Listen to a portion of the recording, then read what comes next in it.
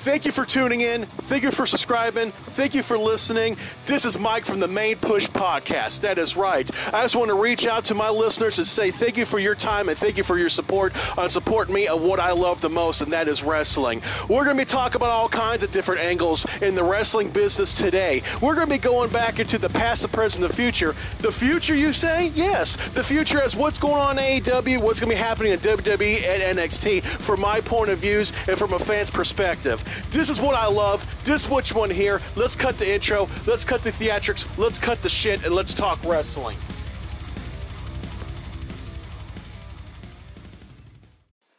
Welcome back to a new edition of the Main Push.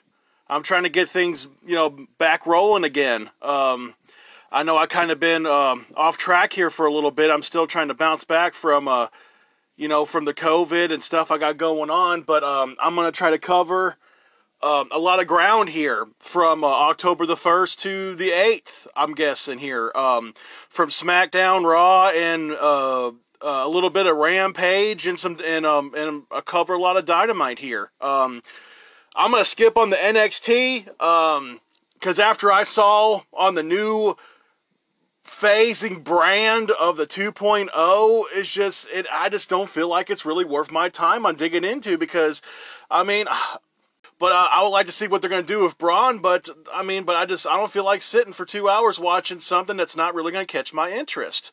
So, and in this segment, I'm going to call out quite a bit of unnecessary bad shit that I've been seeing here on the SmackDown and Raw and AEW, but there's going to be a great highlights too. There's going to be a lot of high points as well. So, but I have to point that out in the beginning, because then if I don't, then I feel like I won't be truthfully honest to the point of my point of view of how I feel, because that's the greatest thing you could ask from a wrestling fan, is their honest point of view. Before I dig into everything, I like to say Reggie Parks, the King of the Belts, he recently just passed away here on the 7th. For the people that don't know who Reggie Parks is, he was the creator of the NWA belt, and he also created the Eagle WWF Championship belt and the Intercontinental belt and the tag team titles that was held through I think it's like from 85 all the way through most of the 90s. So, rest in peace, Reggie Parks, man. Your contribution, your creativity, design of the belts, man, not only you created history, but you created memories. Just think of the memories of that winged eagle belt just being passed from Bret Hart to Yokozuna to The Undertaker, and just all around Hulk Hogan and Ultimate Warrior. Just, man, it's just a lot of great memories just fly off that title. So man, your creativity, design on those belts, man, they're never going to be forgotten, man. They're going to be cherished forever for the old fans out there. When it comes down to SmackDown and Raw, from the 1st to the 4th, they have the draft going on.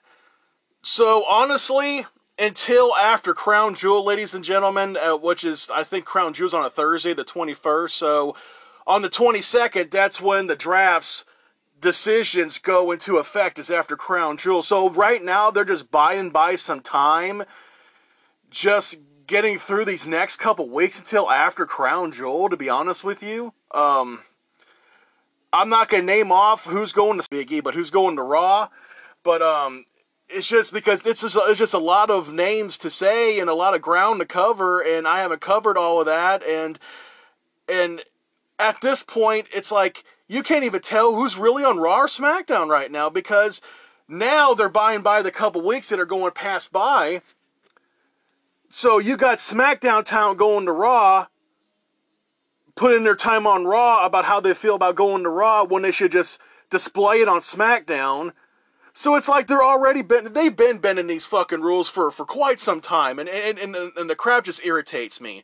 Because if you're going to stick with something, then fucking stick with it. I mean, don't be bending and breaking the rules, and just, I mean, don't get me wrong, I love I love seeing different caliber matches and, going through that thought process of seeing matches that we don't really see. People from Raw going to SmackDown and SmackDown people facing Raw, whatever, matches that we don't really see on a regular basis. But if you're going to do the draft and you're going to have people from Raw go to SmackDown and vice versa, then just stick with the fucking rules.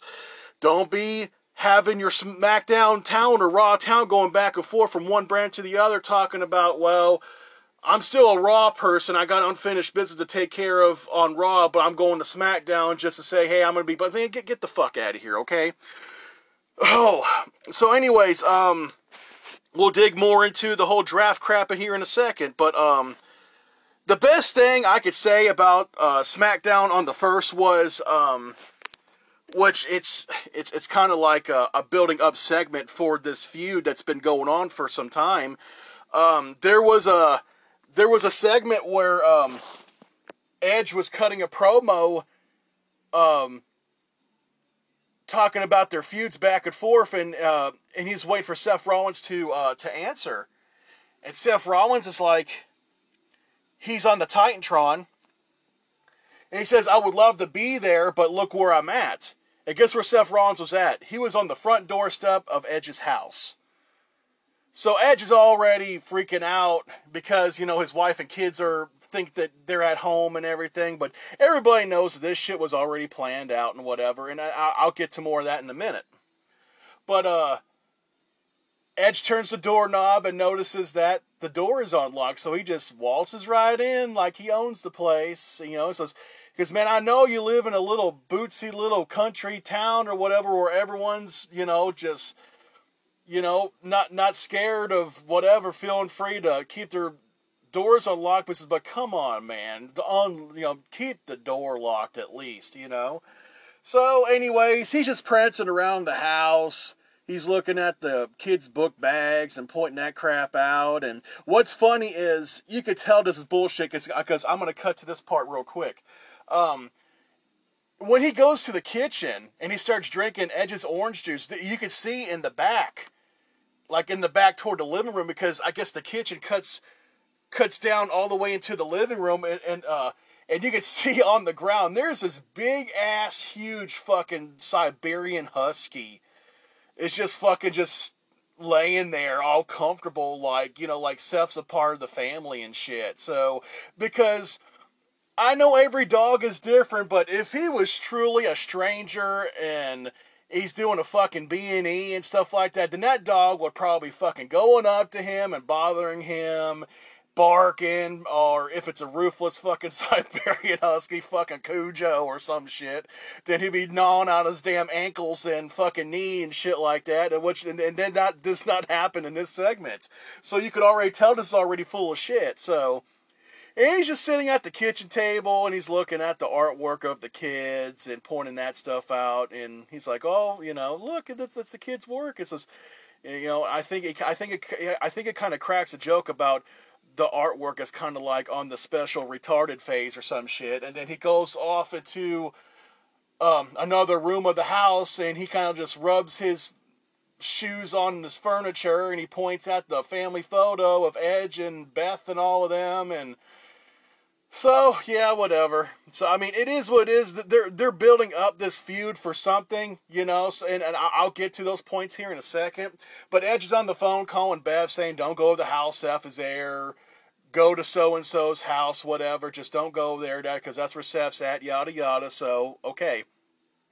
So, that's what I'm going to cover with here on the October 1st of the SmackDown brand, because... as I was saying, that the majority of the show is mostly just covering, they're focusing more on the draft, and I said there's just a lot of names and a lot of talent being thrown back and forth, and I mean, and honestly, I just, it's not really much to talk about, because, yeah, I mean, the draft has already been settled, I mean, they already listed the talents and everything, but you can't really go into the whole facts about the different names that are going back and forth until it's finally settled, and they actually go their own ways on October the 22nd. So, but the Seth Rollins thing, I wanted to tune into that to see what happens. And another thing I don't have written down in my notes is the Roman Reigns segment with Paul Heyman, and then they're in the back in the locker room, and I'm trying to remember how the promo went, but God, I'll tell you what, man, I never,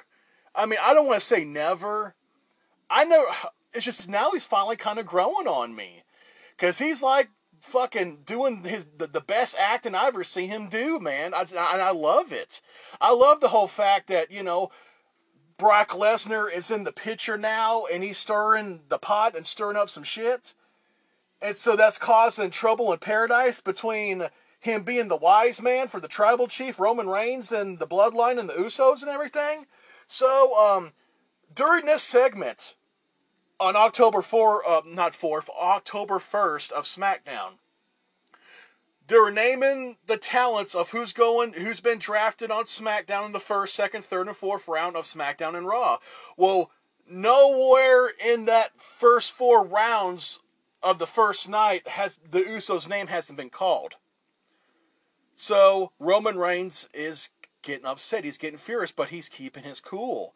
That like that cool edged confidence that Roman Reigns has, man, and I fucking love it, man. Roman Reigns is the best shit going on WWE right now, man. I love the whole acknowledge me and the bloodline and the tribal chief, man, and it finally took him this long, a year and a half ago, for him just to be heel and him being paired up with Paul Heyman, and I'm glad they actually did this, because Brock Lesnar kind of just comes and goes when the time is right and the money's right, and we're going through the middle of a pandemic, so he's not going to be coming anytime soon. But now they're trying to get back to full capacity, where you have a full house and full pay-per-view house shows and stuff like that. So maybe they are clear, and they've been cutting agencies and talents to make room just to pay these people like John Cena and Brock Lesnar. So, but, you know, Brock Lesnar, man, he doesn't have a whole lot to prove, but when he's thrown into storylines like with Roman Reigns, in which, as I said, the tables have turned in this one because Paul Heyman is not with Brock Lesnar, or is he tricking Roman Reigns because he is really with Brock Lesnar? It's like you really don't know what's going to happen, but Paul Heyman is like stuck in the middle and scared shitless for his life. So, going back to this, Roman Reigns has directed the fact that how come the Usos have not been drafted to SmackDown? I've been drafted to SmackDown. He says, Paul, you're the wise man. You're supposed to keep the bloodline together, you know? And so Paul Heyman is crying, man. He's scared shitless, and he's stuttering, and just, you know, he says, I'm telling you what you're going to do. You're going to go to Raw. And you're going to go with the Usos. And you're going to make things right. Bring my boys. Bring the Usos. Bring the bloodline to SmackDown. And he's like, yes, my tribal chief, yada yada. So Paul Heyman leaves. And then Roman Reigns names the stipulations on, if y'all don't get drafted to SmackDown, they'll leave Paul Heyman for dead on Monday Night Raw. So, man, that was a nice touching spot. That was a good spot on that segment. I think Brock Lesnar came out earlier that day, and they had like a face-to-face, and he cleared out the Usos in the ring earlier that day. But the storyline here, man, it's building up to something great. I feel like it really blends in well because Brock Lesnar has been gone for that long, and the tables have turned where Paul Heyman is on Roman Reigns' side, and Paul Heyman is another responsible factor for the reason why the bloodline and the Usos and Roman Reigns are all together like how they are now, to probably create one of the best heels factions right going today or ever. So okay, let's move forward.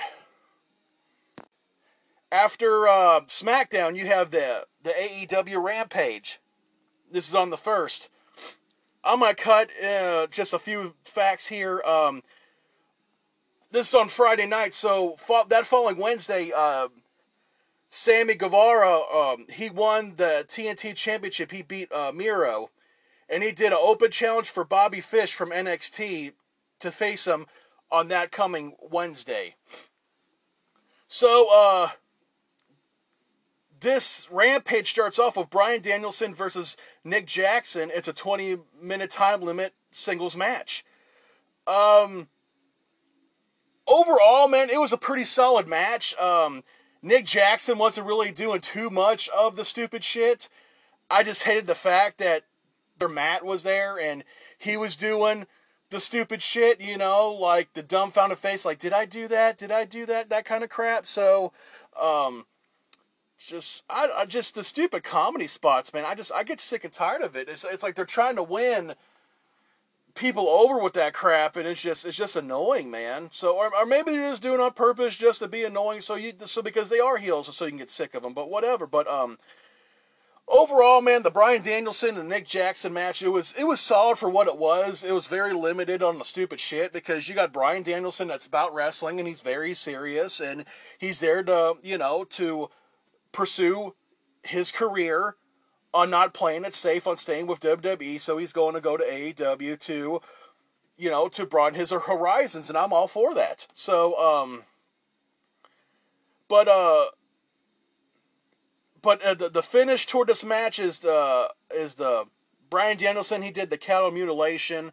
I'm not going to dig too much into it. I want to cover some more stuff here because there's going to be more bad shit in between these two guys here on this fucking 8-man tag match that happened on Wednesday.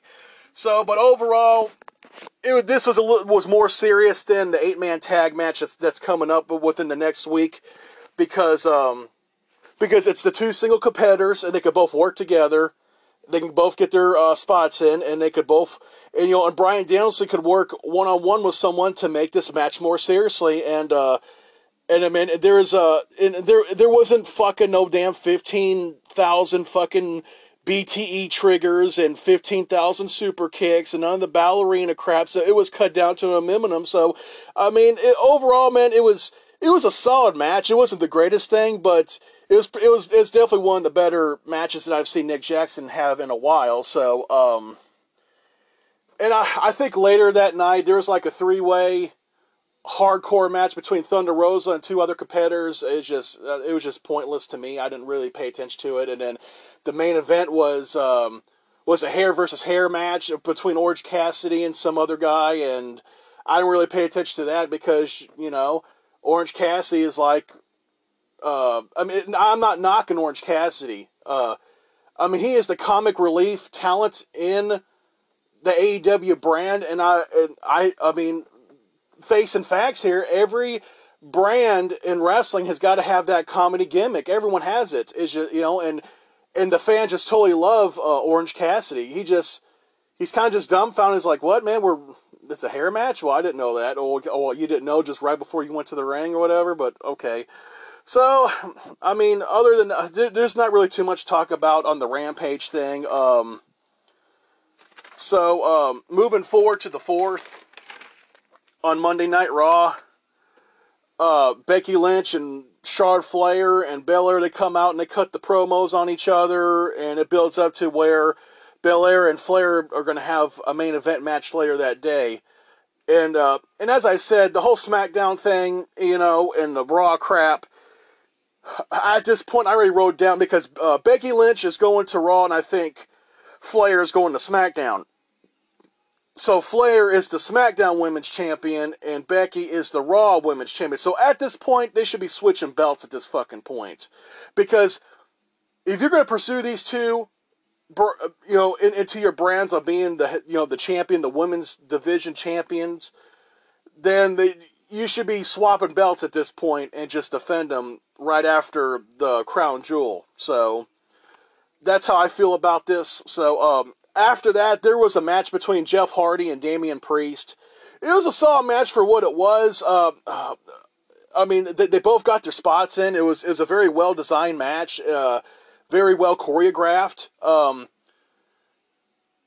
Damian Priest ends up winning the match, and he keeps his, I guess, that U.S. title or whatever. But it's just, I haven't dug in too much to Damian Priest because I mean, I hate to say it, that zombie crap at Hell in a Cell, man, it kind of ruined me for watching anything that revolved around Damian Priest. And that's not Damian Priest's fault. It's just they're promoting that Batista movie that was on Netflix, that zombie movie. And it's just, man, it's just, zombies don't belong in damn wrestling. I've mentioned this crap. It really pissed me off when I saw this crap. It's just, it was a complete fucking horseshit spot. And it was just entertainment bullshit. And it wasn't wrestling. So... after the match, Jeff Hardy cuts a promo about having his new opportunity on SmackDown because I guess he's going from Raw to SmackDown. And he says he could present a different side, a different ego. So, on social media, they've been building up on the new ego that might be coming to SmackDown is the persona of Jeff Hardy, which is Willow. So, are we going to be seeing Willow on SmackDown? Maybe. That could be a strong possibility. But how I strongly feel about that is okay, but WWE has a bad reputation with these last years that they bring out these great gimmicks and they just fucking ruin them. They fucking bury them into the ground. Like the same thing with Braun Strowman and then when Bray Wyatt went to The Fiend. I mean, they're just killing their great fucking gimmicks here. And I love the Willow run when I was watching Jeff Hardy do Willow in the TNA brand back, almost 10 years ago, back 2012, 2013, whatever. I mean, I loved that angle when he was doing it in TNA, and it was great because it built up Jeff Hardy into something even greater, how I personally felt, being from outside of just being Jeff Hardy, the Hardy Boys.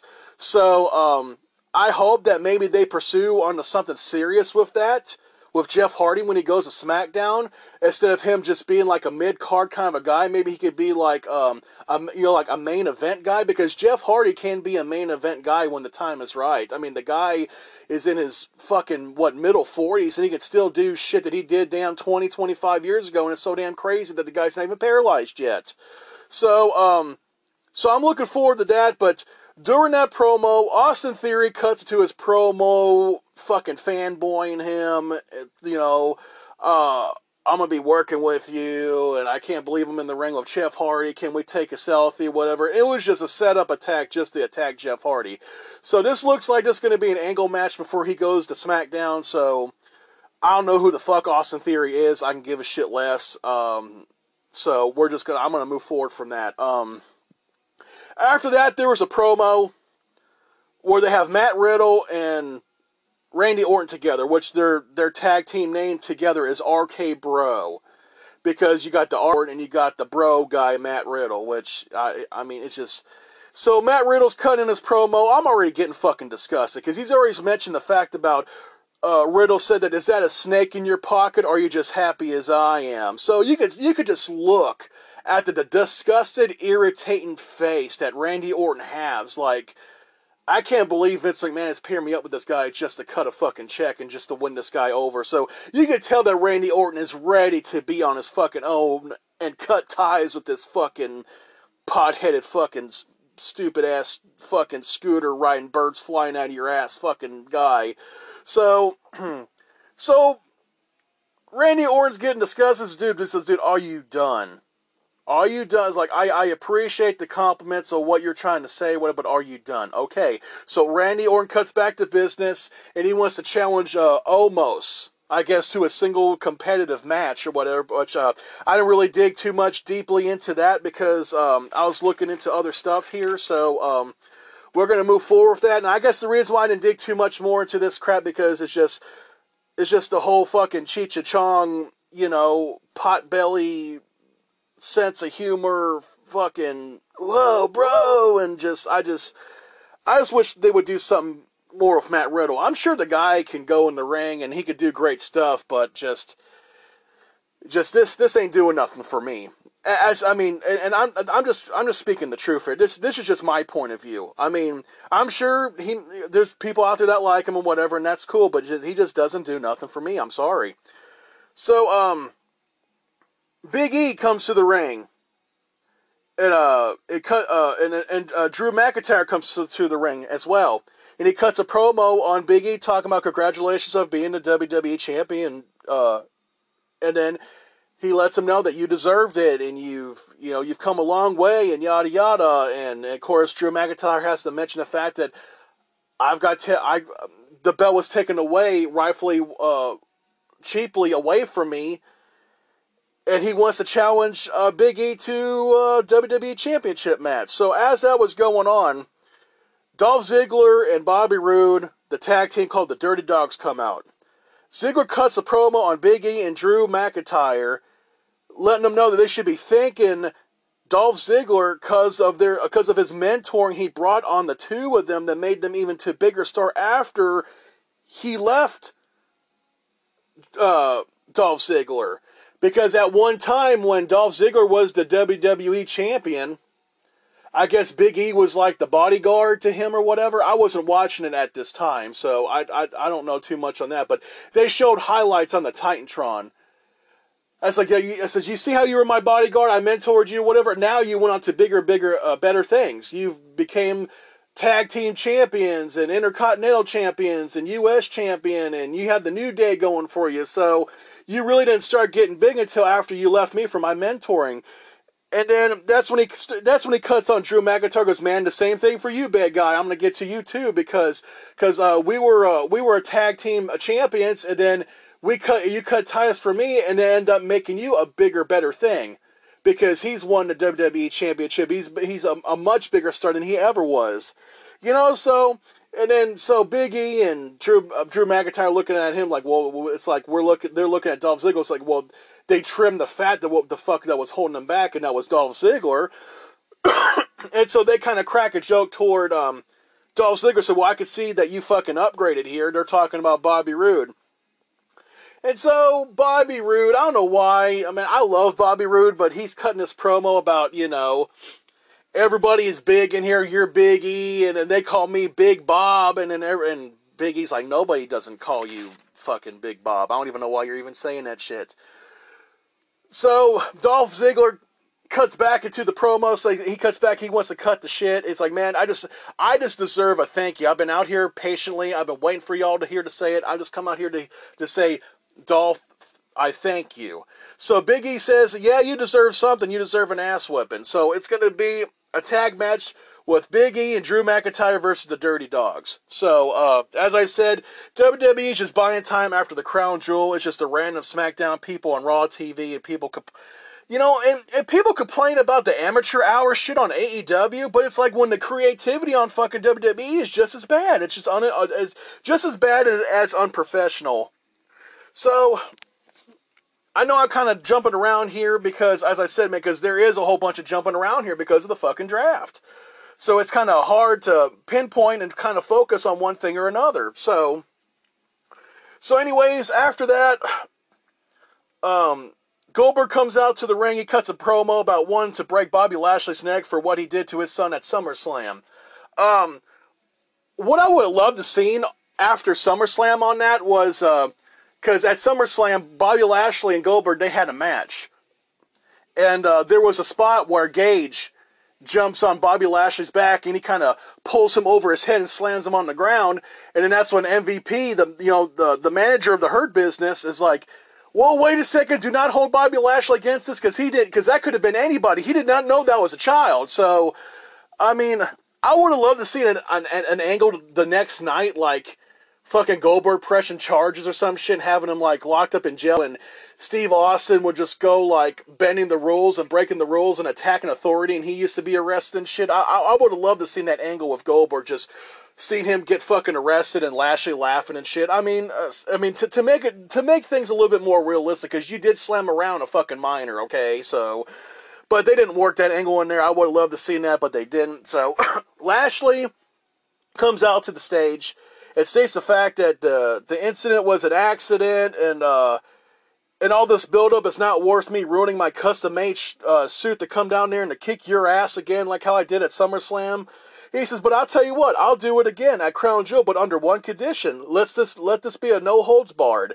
And Goldberg just hits the ground on his knees. Oh my God, thank you, Lashley, because those stipulations mean I could kill you. So, but I'm going to cut to the fact it's Bobby Lashley. He pretty much says, Bobby Lashley, you're next. So, okay, whatever. So, I mean, I thought Goldberg was already at the end of his contract when it comes to matches for this year, so maybe he does have this one last match at Crown Jewel, and whatever they do with Goldberg, they do with him. I mean, he kind of just comes and goes. I mean, I already felt like he already got his point across with the whole, when he had his feud with Brock Lesnar or whatever. That was a great spot because he didn't wrestle in almost like 15 years, but the whole angle of Goldberg, man, just having him come back here and there for just high money spots, man, it's getting tiring, man. It's getting old. It's getting burnt out. And I think just the fans just deserve something. I don't want to say something better, but just something new, because Goldberg doesn't really have nothing left to prove here. And I understand that, they bring Goldberg in for the money attraction to put asses in the seats and everything, but you could also still do that if you build up a good storyline with some of your newer talent that you have here. So, okay, so we're going to be moving forward here. We are going to go to the segment of October the 6th for AEW Dynamite. Okay, we're going to be skipping over NXT. We're going to go straight to Wednesday night, which is the October the 6th on AEW Dynamite, Wednesday night. It kicks off right to the bat. 8 men already standing in the ring. 20-minute time limit. You have the Super Elite in the ring. So that's the Young Bucks, Kenny Omega, and Adam Cole. Versus Christian, Luchasaurus, Bryan Danielson, and Jungle Boy. And the bad thing about having all these guys in the ring at one time is just Justin Roberts, the announcer. He's cutting their names so quickly that there is no given time for a crowd response. And in that in-ring time, it does kill the star entrance, because for the people that don't watch this brand on a regular basis, or they're just thinking about coming back into wrestling that don't know these names, you want to see the entrances of your star talent coming out to the ring, like Adam Cole. So when he says, in the ring, Adam Cole, and so there's not even no time for him to do the whole fucking Adam Cole baby, the big pop that he does when he comes to the ring. And then there's no time for, when they announce Bryan Danielson, because they're just trying to cut to the point of trying to have more time for this match.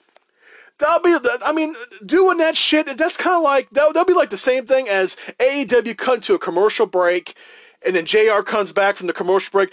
Ladies and gentlemen, welcome back to Dynamite. On the commentary booth, we have CM Punk just totally cutting the whole fucking cult of personality and cutting his promo and him diving into the fucking stands and shit like that, getting the crowd pumped up. It'll be like the same thing as doing that shit. I'm all for cutting the bullshit, but as I said, the people that haven't seen the AEW product are trying to give wrestling a chance again.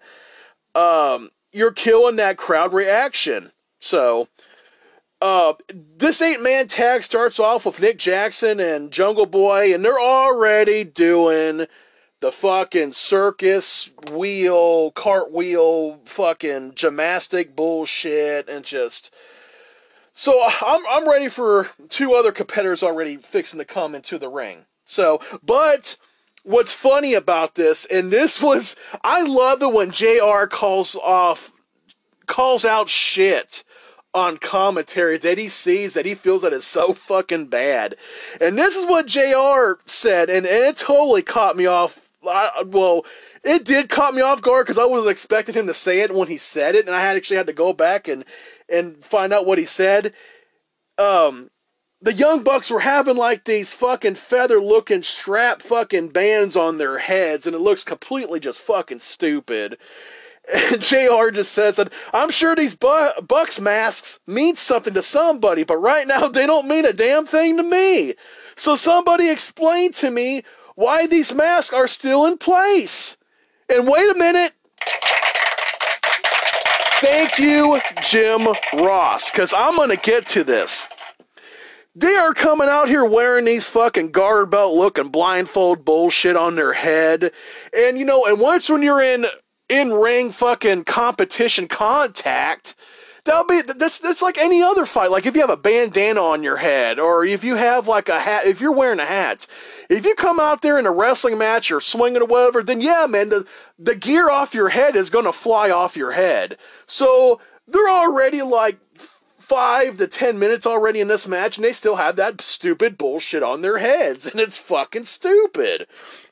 So, and there's just another bad spot where the Jungle Boy locks fingers with both the fucking Garter Belt boys. That's what I should be calling the Young Bucks, the Garter Belt boys.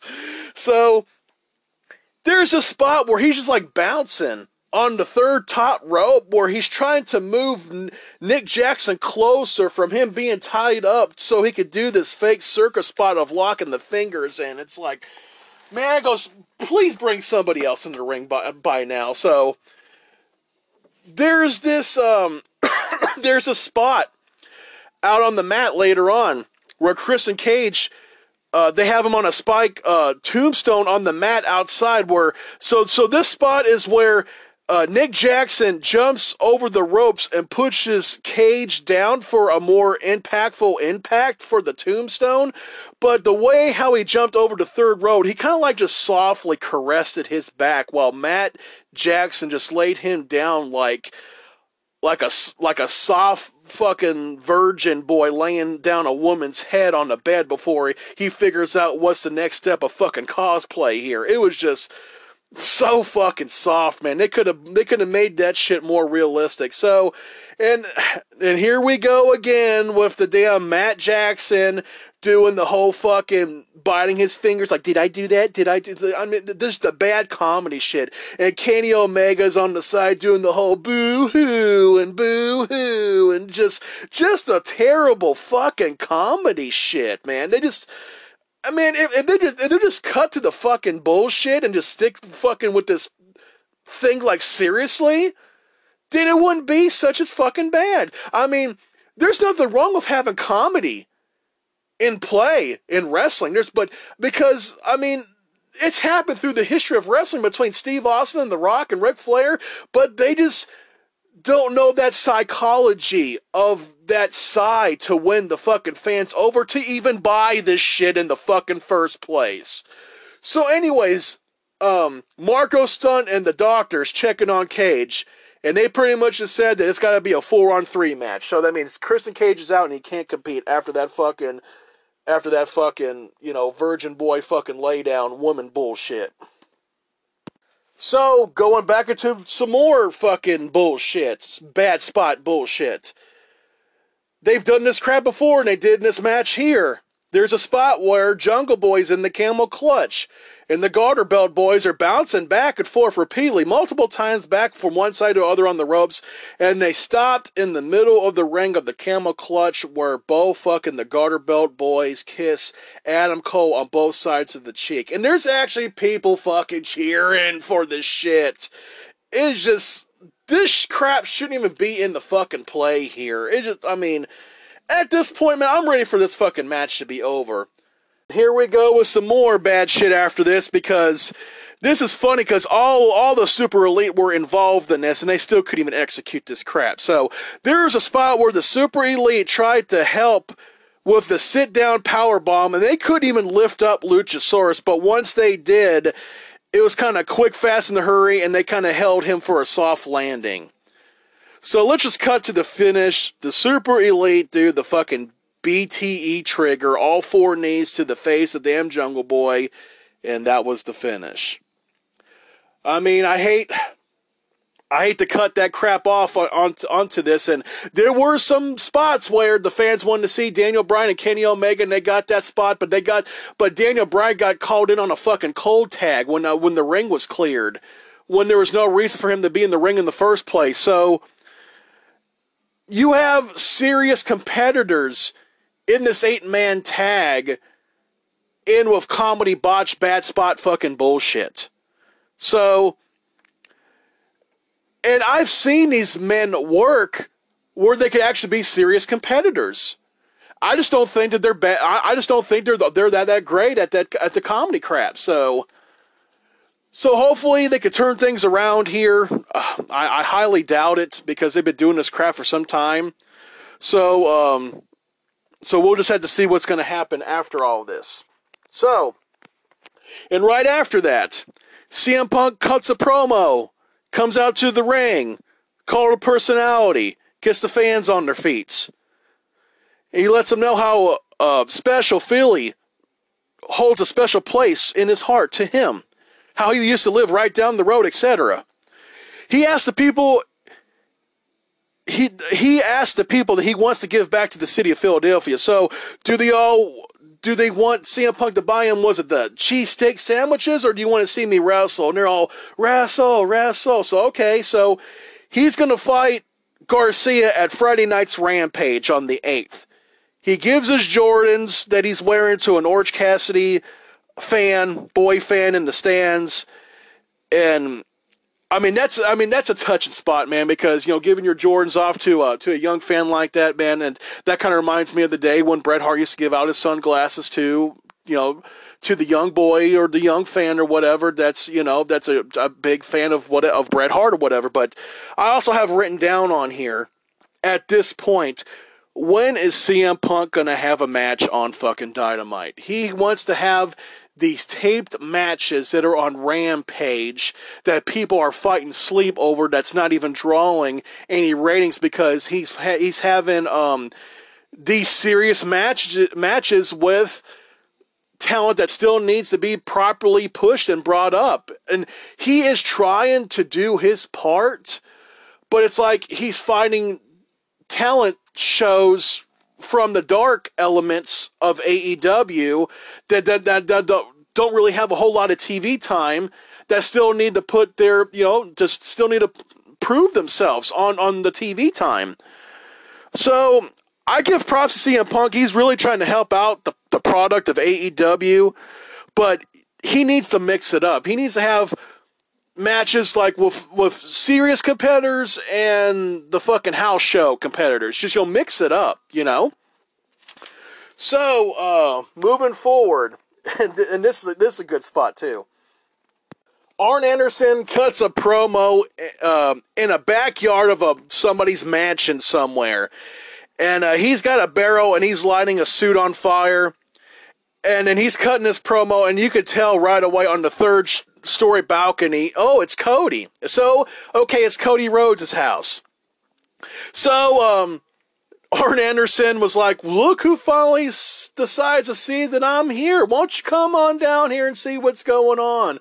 So, I know there's been insiders or people on podcasts are talking about, like, how can you not tell that, Arn Anderson wasn't in your backyard burning shit on fire? Well, actually, to be honest with you, man, if you live in a big mansion house or whatever, you're not going to be, it's a big house. You could be on one side in front of the house, and if somebody's doing some shit in the backyard, you ain't going to fucking know, man, because it ain't like you're looking out your windows, unless if you live in a fucking ghetto somewhere, out your windows, like, constantly.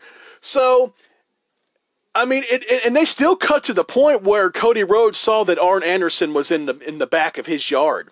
So, and then there's this line, but the bad thing about it is it sounds like Arn Anderson is saying that people thought I walked out on Cody last week, but that's not the end of it. And it was just so badly like edited and matched in together, like it looked on 3 different segments. So, but I think that was the point that he was trying to cut across.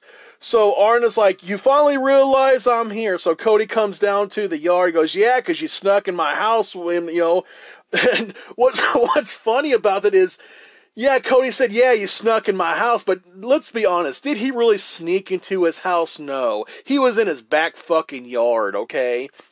So Arn Anderson is having this face-to-face promo with Cody, saying you can have a hit TV show and a multi-million-dollar mansion, and when you're winning, everyone is like, damn right, I'm proud of you. But as a wrestler, there's no place for that shit. So, and then this is great, because you can look at this on certain different angles.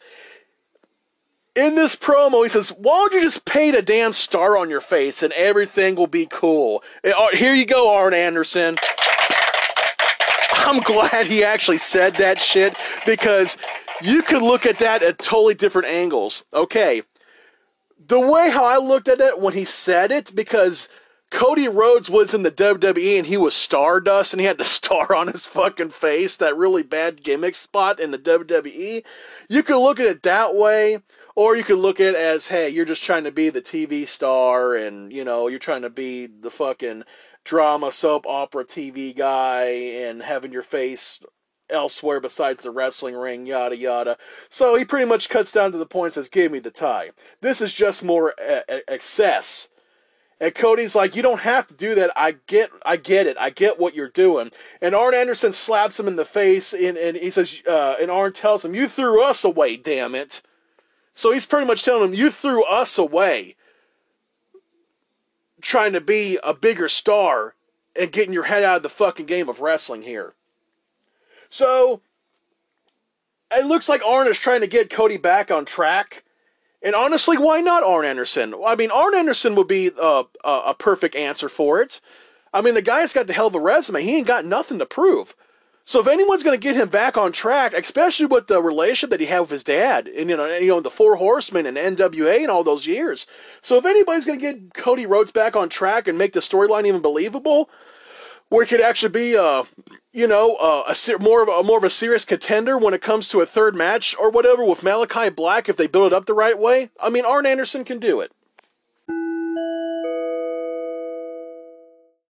Okay, the next match.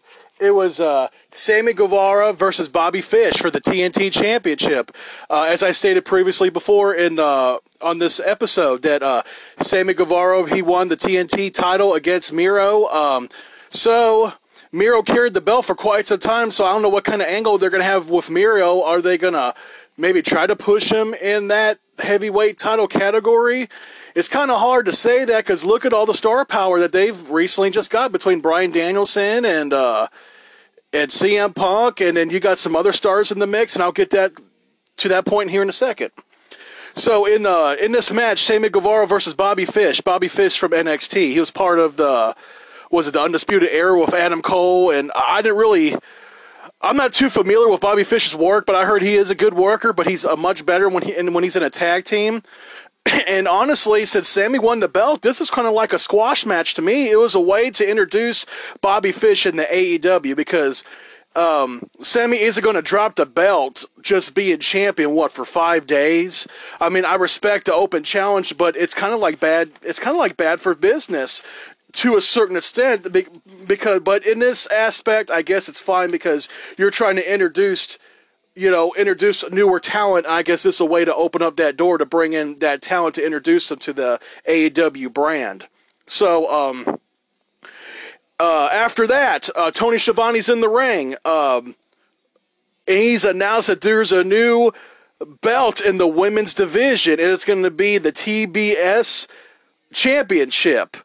And actually, and this is what's funny, because I didn't notice this or whatever, because I don't really watch TBS too much, but I know that Dynamite is going to be moved to TBS in January, and Rampage is going to stay on TNT on Friday nights, which, I don't know. They need to do a different time slot on that Rampage, because they're just killing themselves on that late night fucking slot. So, the women's belt, the TBS Women's Championship belt, because I guess it's going to be for the promotion for TBS.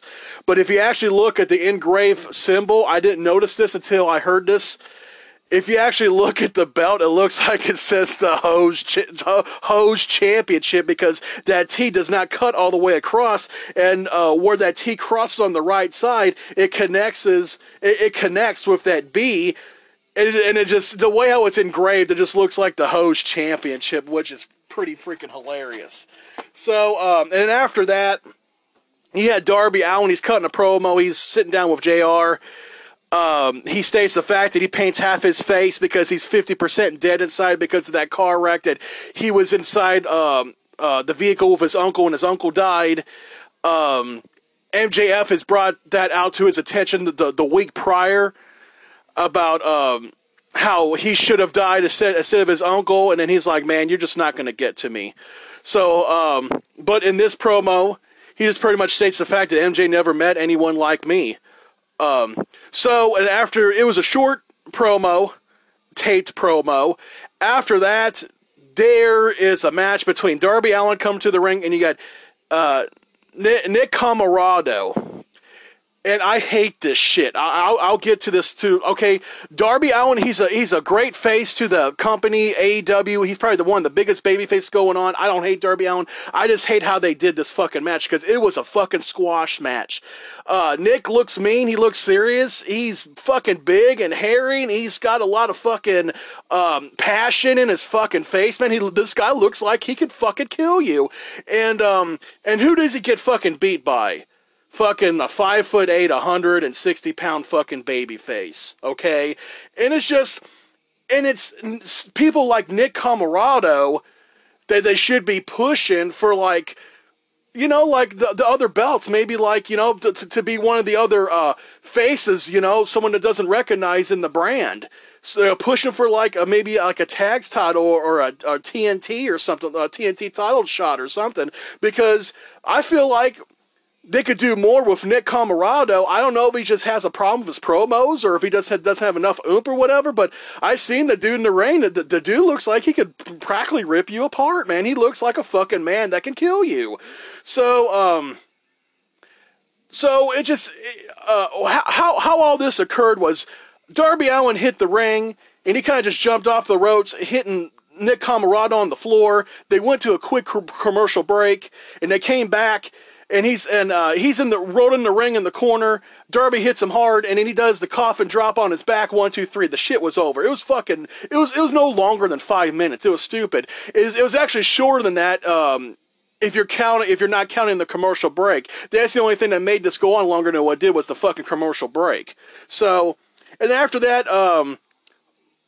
QT Marshall, he hits Sting with the cutter, and Sting just doesn't even sell it. He hurries up and gets back up. He kicks QT Marshall in the balls and hits him with the Scorpion Death Drop.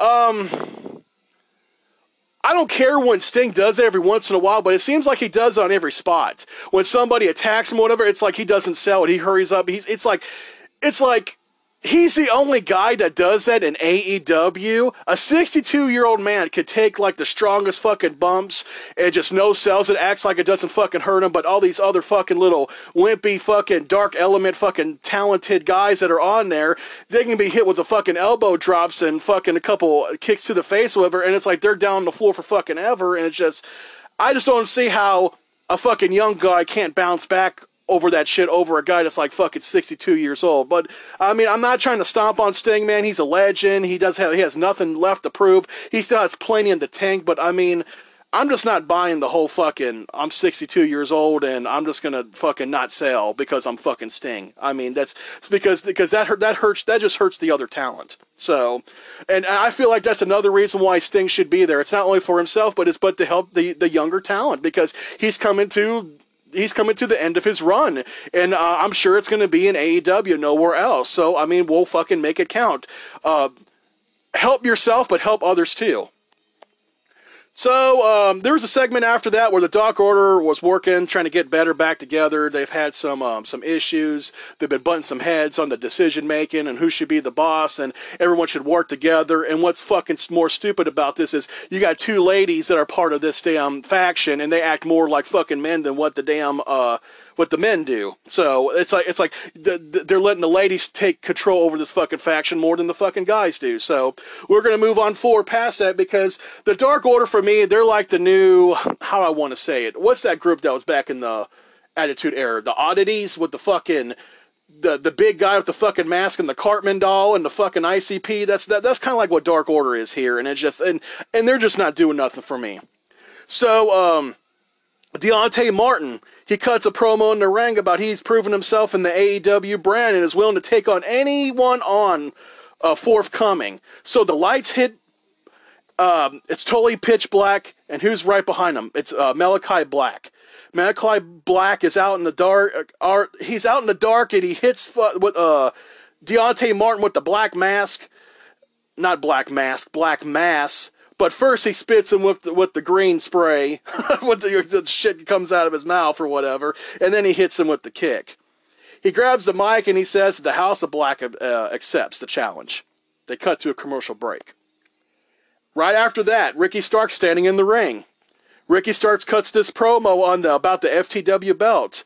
The belt that Taz built in the ECW days, and They brought that belt back because Team Taz has that FTW mindset, and that's what I have, and he's calling out Bobby Cage, and Bobby Cage doesn't have that mindset anymore because he's the former champion, and I was going to defend the title, but he isn't here, and he's scared, and yada yada. So guess who comes out, man? Big-ass fucking robot destruction of a Brian Cage comes out, and he attacks Starks. We're going to cut this short, but apparently this match is going to be on Rampage. It's Ricky Starks versus Cage in a Philly street fight for the FTW belt. Ricky Starks won had this match for the city of Philadelphia because that's where ECW planted their stomping grounds and their roots for on that hardcore part of wrestling, which is still going on today. So they still have a meaningful impact, even though the brand has been dead for quite some time. So, but honestly, man, does anybody give a damn about the FTW belt? No, they ain't doing nothing with it, man. So it's just one of those belts that are just hanging around this brand new brand of AEW that they can't really do a whole lot really with, or they're not willing to do anything with because they just want to throw something flashy on somebody. So, after that, Alex, I think his name, not the ring announcer, but the commentary guy, I think his name is Alex Martez or something like that. He meets Darby Allin in the parking garage before he leaves the arena. He lets him know that MJF went to Tony Khan asking for a match against Darby Allin, and he wanted to know that if he was going to accept it. And Darby Allin says, of course, I thought he'd never ask. So this limbo pulls up right in front of him, stopping him from leaving the arena. Darby starts taking off his jacket and his shirt and everything. So, and then all of a sudden, here comes this guy all in black, black mask, black shirt, whatever, attacks him from behind with a chair shot, and he grabs the camera. And you can see when he grabs the camera how it zoomed in his face. You could tell it's Shawn Spears from the Pinnacle. And then there's these two masked men that jump out on Darby, and they long dart him on the stop sign against the bay door where the guardrails and the stop sign are all of a sudden planted on the door where it looks like they're trying to guard from somebody leaving, or they're just planting it there for a spot, in which you can perfectly tell that that's what they did here. So, and all of a sudden, here comes this big guy. He does the F10 on Darby on the stack of the garden rails and the stop sign where they planted on the concrete ground away from the bay door. And all of a sudden, all this crap is going on. I'm like, where the fuck is Sting? I said, exactly. Because, you know why? Because, I mean, if Sting's going to be a part of Darby Allin, then why is he not in a spot like this? I understand that you're building this spot to get some heat, but you could still get some heat on fucking Darby Allin with the whole fucking Pinnacle attacking Darby Allin. But the whole time, Sting's with him on the sidelines, when Darby Allin's coming to the ring with the Nick Comoroto match, but where the fuck is he at in the back? I mean, it's fucking stupid.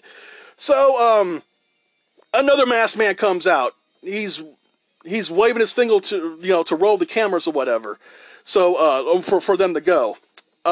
He's choking Darby Allin with his own damn skateboard on the end of it, so you can tell it's already MJF. It's the whole Pinnacle.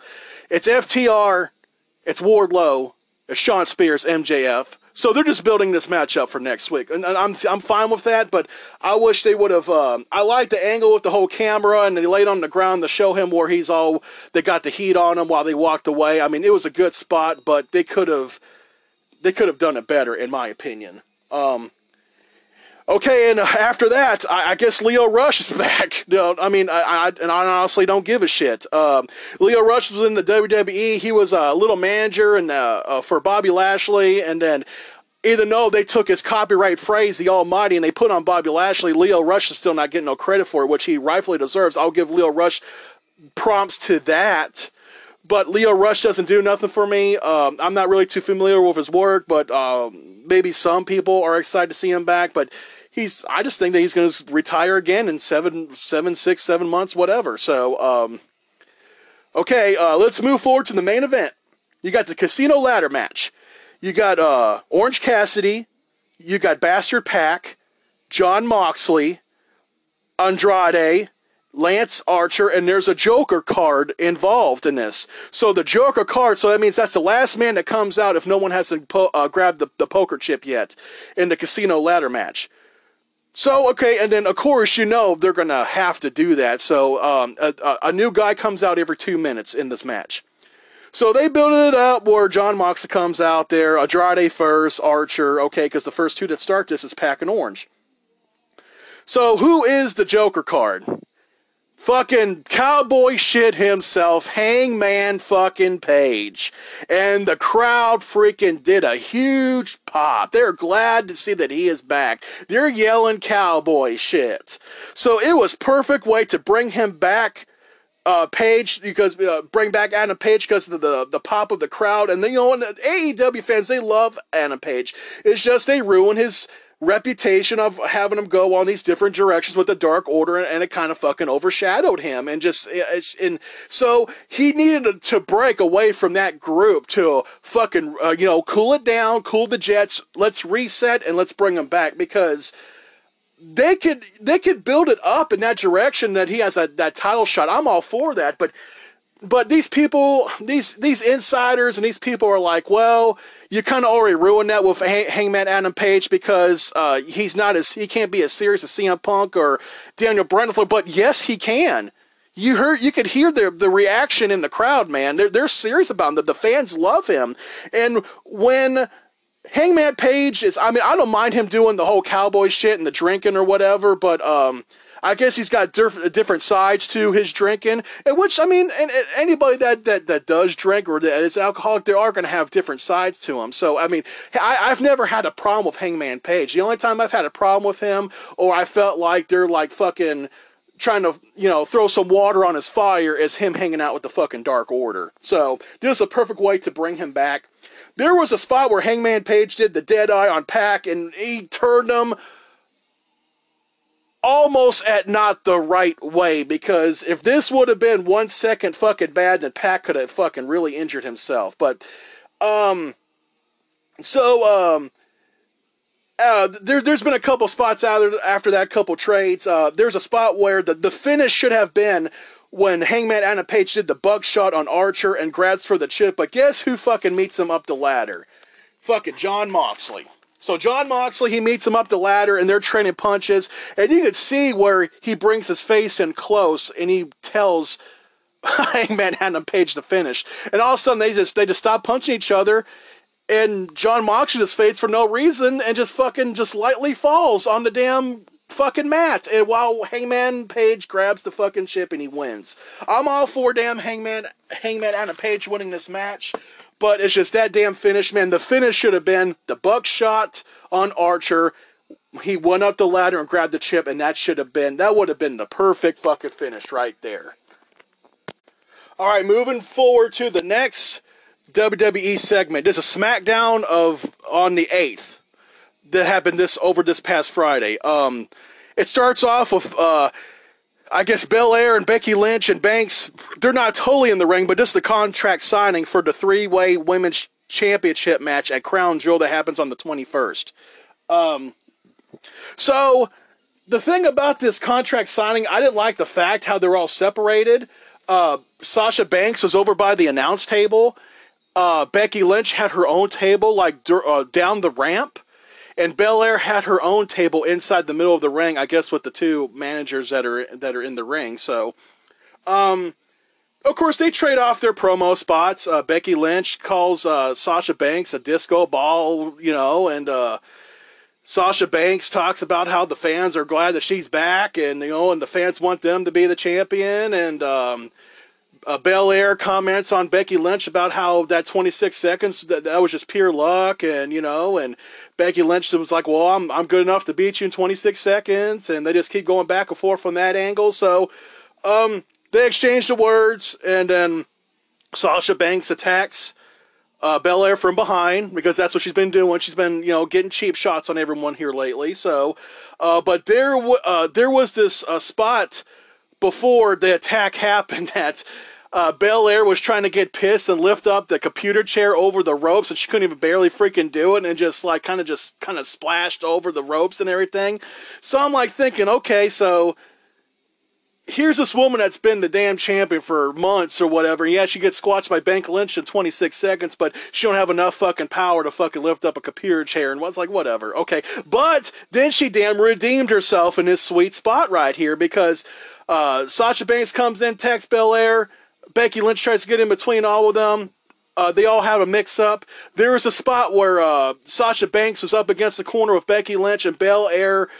So Belair has Banks and Becky on her shoulders. Banks rolls off, and Belair kicks Banks in the stomach and knocks her toward the table with Becky Lynch's legs. And then she does like this reverse attitude adjustment, putting both Becky Lynch and Banks through the table. So just seeing that spot, that woman just carrying those two women on her back, I was like, she kind of redeemed herself, like to show how strong she was after that fucking computer chair. So that I felt like that was a nice way to fucking redeem her strength right there. Okay, this is where the complete fucking bullshit comes in. Okay, apparently they're having a King of the Ring tournament. For the people that don't know what the King of the Ring is, it was something that was built back in the 80s, and how they used to do it was they used to have like 16 men and 8 matches on the first round. This back when I remember when I was a kid. And then out of those matches, they would have a quarterfinals, a semifinals, and a finals all on one fucking night. That was the King of the Ring. That's why they called it the King of the Ring in the first place. Because through all the competitions all on one night, and through all the fucking separations and the bumps and the bruises and the fucking shoulder tears and the separations and all that crap, you had to dig your way through all the competitions to get that fucking crown being called the King of the Ring. That's why they call you the King of the Ring in the first place. But you know what they do? No, they don't do it that way, because King of the Ring hasn't been King of the Ring in over 20 years. So how they're going to do it is they're going to have, an 8-man fucking quarterfinals on the 11th. Okay? And then you're going to have the damn semifinals, I guess, on the 15th and the 18th. And then you're going to have the 2 men fight each other at Crown Jewel, the finals match. It's complete fucking bullshit. You just totally bamboozled and ruined the fucking rules of the damn King of the Ring in the first place. I just remember back when people like like Mabel and Bret Hart, they had to go through like fucking 4 people all in one night just to or 3 to 4 people in one night just to be crowned King of the Ring when it was actually fucking worth it. So, moving forward, the Bloodline, they hit the ring. Roman Reigns lets San Jose to acknowledge him. Paul Heyman, they let him know that he had one job to do and he did it. He brought the Usos to SmackDown during the draft to keep the Bloodline together. So San Jose acknowledged Mr. fucking Paul Heyman, the wise man. And he let